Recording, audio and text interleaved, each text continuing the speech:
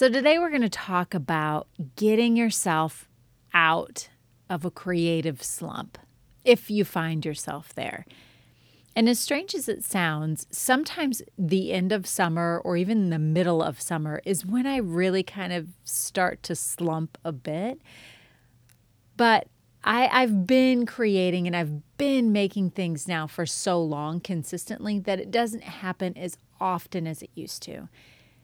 When I first started teaching, I know I've shared this with you before, but I focused strictly on teaching and I completely stopped creating. I'm the kind of person who likes to put a lot of mental barriers in my own way, a lot of excuses and reasons why I can't or don't do something.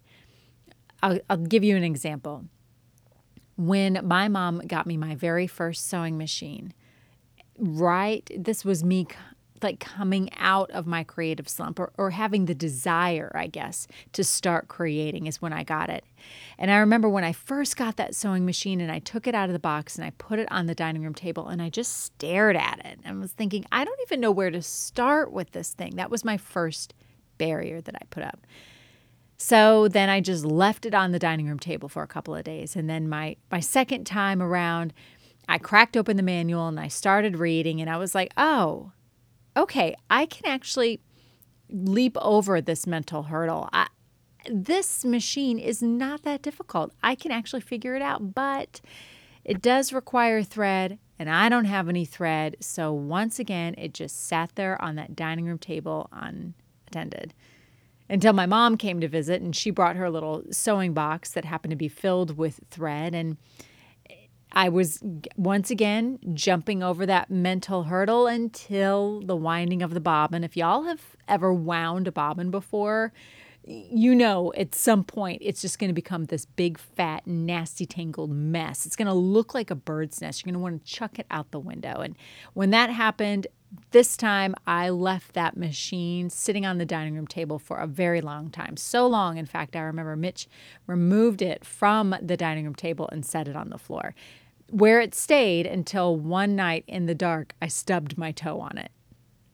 And I was hopping around saying inappropriate words. And Mitch said, if you're not going to use the thing, why don't you just put it back in the box? But I leapt over enough mental barriers and hurdles that now I'm going to figure this one out. I want to be creating. I know it's what's missing from my life. This is what I was thinking all those years ago. So I became determined I was going to learn how to sew, even if I stubbed all my toes trying. The hardest part about getting out of a creative slump, I have found, is actually just getting the ball rolling. I had given up making for so stinking long that my creative juices had dried up. I didn't even know where to start. I didn't know what I wanted to even make. And it turns out that the start is the hardest part. So if you are in that place, just know it gets better, it gets easier. And once you get going, you have the ability to become unstoppable. I like to compare it to Newton's law of motion. Okay, so bear with me. An object at rest stays at rest. Y'all, up until that point, had been at creative rest for something like 7 years, the first 7 years of my teaching career. And I wasn't going anywhere creating-wise. An object at rest stays at rest unless acted upon by an unbalanced force. Now, I suppose you could call my self-induced swift kick in the keister that unbalanced force. And that's what you're going to have to give yourself if you find yourself feeling a little slumpy.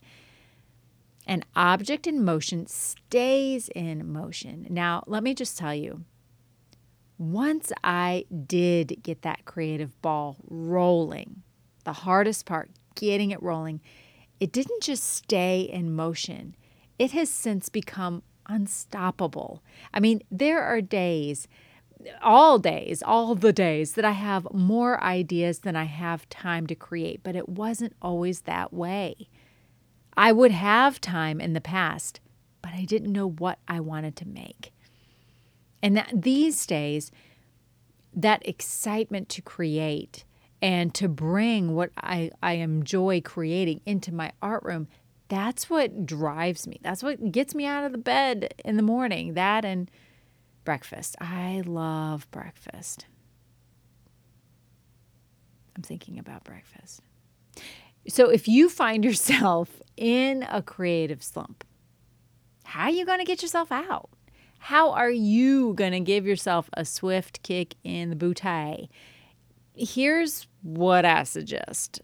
First of all, we have got to stop the negative talk. The harshest critic that you are ever going to meet is yourself. And when it comes to returning to your creative pursuits, you are going to need to tell that critic to shut up.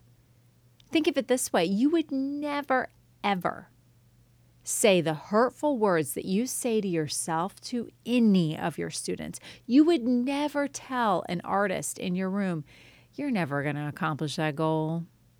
You would never say, you're never going to show in an art gallery. No one would ever spend money on anything you make, would you? I mean, if you would, you might be like the Cruella de Vil of art teacherin'. So if you wouldn't say those words, that negative talk, if you wouldn't say that to a student in your room, a budding creative, why would you say that to yourself, you who are a growing creative? Also, whenever I hear my students speak negatively of their skills or of their creations, I always correct them. I say, you can't weave yet. I say when they struggle those first days of weaving, that's what I tell them. And if you've ever taught weaving to young kids, then you know the importance of the word yet. Because when they do get it, and eventually most of them do, it's pure magic. They're so stinking proud, and you're so stinking relieved. I mean, let's be honest. You knew that they would get there. It was just bumpy and sometimes seemingly endless ride. It always strikes me as crazy that we spend our days being so patient and so positive with words of encouragement for our students every step of the way. And yet when it comes to that person who matters the most, ourselves, we can be downright cruel. Well, I challenge you to stop that nonsense right now. You deserve every bit of love and nurturing that you offer those kids in your room. So stop the negative talk and get the ball rolling now. Many of us, I've noticed, have this win/then mentality. When I get more time and the kids are old enough, then I'll get back to painting. When I can afford a bigger house with an art studio, then I'll make my jewelry business. When I learn how to open an online craft store, then I'll sell my rainbow knitted thongs.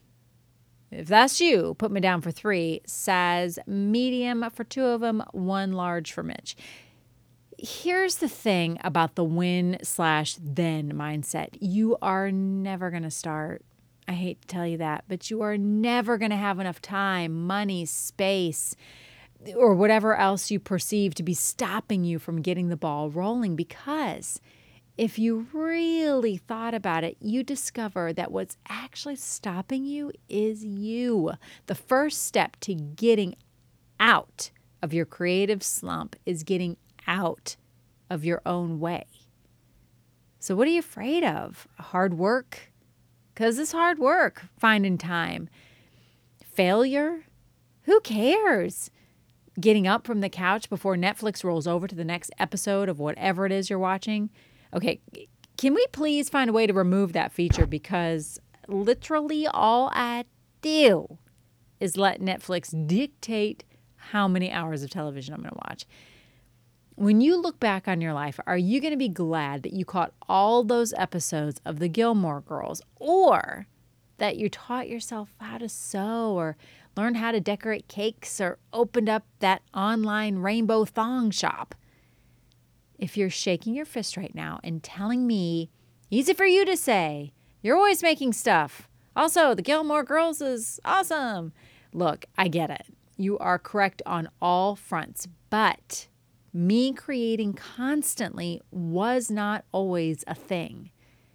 When I realized that taking my creative vitamins was what was missing from my life, I hit a wall when it came to rediscovering my creative interests. I mean, I'd given up all of my creative pursuits for the last 7 years. What interested me, like before I started teaching, was no longer interesting to me. I didn't care to oil paint like I had done all through college, even though back then that was what I felt like defined me. Oil painting was who I was. But, after 7 years, when I took out my canvases and my paints, I just wasn't feeling it. It felt forced. It felt inauthentic. And not to mention I was bored. So I pushed all of those canvases aside and I sat down and I just thought. And I thought, what did I used to like to make when I was little? What did I like to make when I was a kid? And I remember I liked drawing and I liked painting, but what I really liked was embroidery and cross stitch and fabric. I love patterns and designs on fabric so much that I'm sitting in my sewing room right now looking around. I have a lot of fabric. In fact, I started collecting fabric and sewing patterns before I even had a sewing machine. Is that crazy? I love it. That fabric and those vintage patterns, those were the things that on a rainy afternoon, I would take it out and I would look at them and I would dream. And it was then that I started to realize that perhaps this was now where my creative pursuits were. And then my painting professors would barge into my brain all uninvited and be like, an artist is a painter, an artist shows in galleries, an artist doesn't sew, an artist bears their soul on canvas, yada, yada, yada. If you remember my podcast about, the difference or the biggest fib I was ever led to believe, which was that you can't be an artist and an art teacher both. Man, that stayed with me for so long. Like I would have these flashbacks that anytime I would start creating, I was told that I wasn't being a genuine creative because I wasn't painting or doing whatever it was that I had been led to believe made me into a true creative. All of that is just hogwash. That is like the definition of hogwash. And it took me a really long time to silence those voices and try to listen to the one that matters the most, mine. And so I started small. I knew I wanted to learn how to sew, and I celebrated each one of those teeny tiny little sewing victories. I began by purchasing these little quilting kits from the craft store. The pieces were already pre-cut, and all I had to do was pin them and sew them together. The fabrics were not my cup of tea. The designs were pretty ugly, but I learned how to sew, and I started getting confident about sewing. And when I decided I wanted to make a dress, I drove 3 hours to visit my girlfriend Debbie in Memphis, and she taught me how to read a pattern, how to cut fabric, and how to work through the steps. And we had the best time. We stayed up late, we were drinking cocktails, and we were sewing away. And I remember that night, she was like, all right, Cassie, all we have to do in the morning is put in the zipper.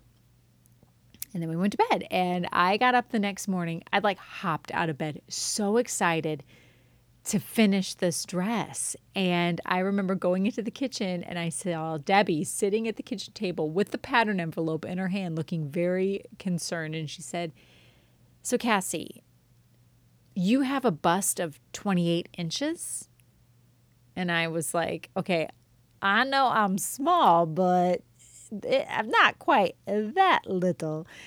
And she said, well, I guess I forgot to tell you that the first step in sewing is read the sizes on the pattern envelope. Turns out we were working from a pattern for adolescents. It was a vintage pattern, and Of course, Debbie, being the sewing whiz that she was and is, she was able to fix the dress just by adding like a little section of fabric in the front. You can't even tell. And I left her house feeling confident that I could expand my sewing repertoire to become a dressmaker. When I hit roadblocks like putting in an invisible zipper, which literally is rocket science, you guys, or trying to sew in a sleeve, I take a class or I watch a YouTube video. These days, if there is something that you want to learn how to do, you can find out how in 20 different languages and in 20 different ways, so you don't have any excuses. So what is your win/then? What do you perceive to be stopping you from getting the ball rolling? Or are you of the mindset that it's, quote, too late? Because I'm here to tell you it is never too late to learn. Earlier this week, I was talking with a friend, and she shared that she felt like it was too late. I'm doing air quotes. I don't know why. You can't see them. To pursue her dreams. Y'all, she's like 30-something. I'm like 40-something. And I laughed at first because I was like, oh, my Lanta, you are just a baby. But then I stopped and I paused and I thought for a minute and I understood where she was coming from because I've been there. I've been of that mindset that once you pass the threshold of a certain age, it's like game over. In retrospect, I think that this like aging out mindset is just another form of excuse making. It's another way to make ourselves feel better about one, not figuring out our passions, and two, not pursuing them. I mean, it sure is a whole lot easier to just throw in the towel from your comfy little spot on the couch and shout, "Game over, I'm too old," than it is to actually get up and do something. But I'm going to challenge you to do just that. If I can't inspire you to start hustling, regardless of your age, then here's a little list of some people who might. Vincent van Gogh didn't start painting until he was 27. And that was after a really long resume of other pursuits like a preacher, a teacher, and a bookseller. Stan Lee did not create his first comic until he was 39, and he's considered the godfather of comics. Julia Child released her first cookbook at 50. Colonel Sanders turned his restaurant into a finger-licking franchise at 62.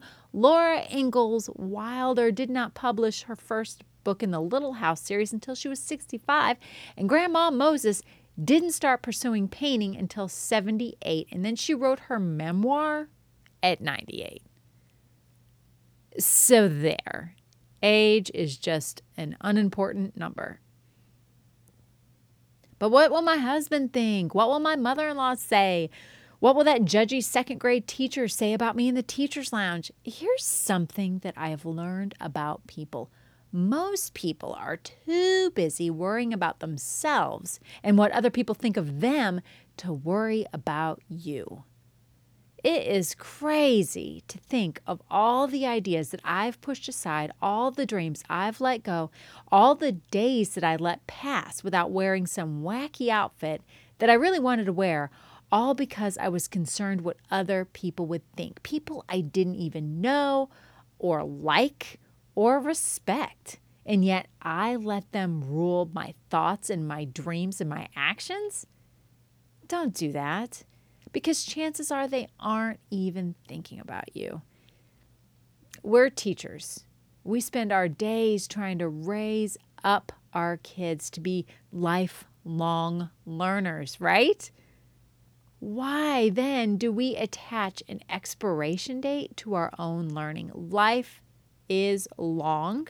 If you spend it imprisoned by these notions of age and the judgment of others, or this negative talk that you've allowed to move into your brain, I say kick it all out.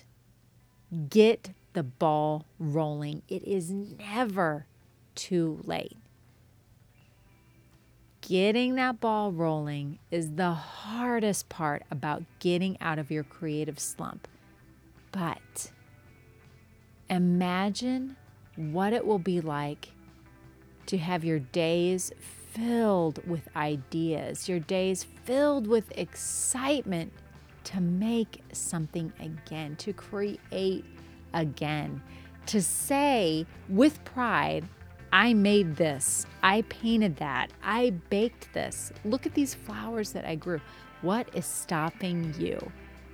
Because I just done told you that all of those excuses you may have had, I debunked them.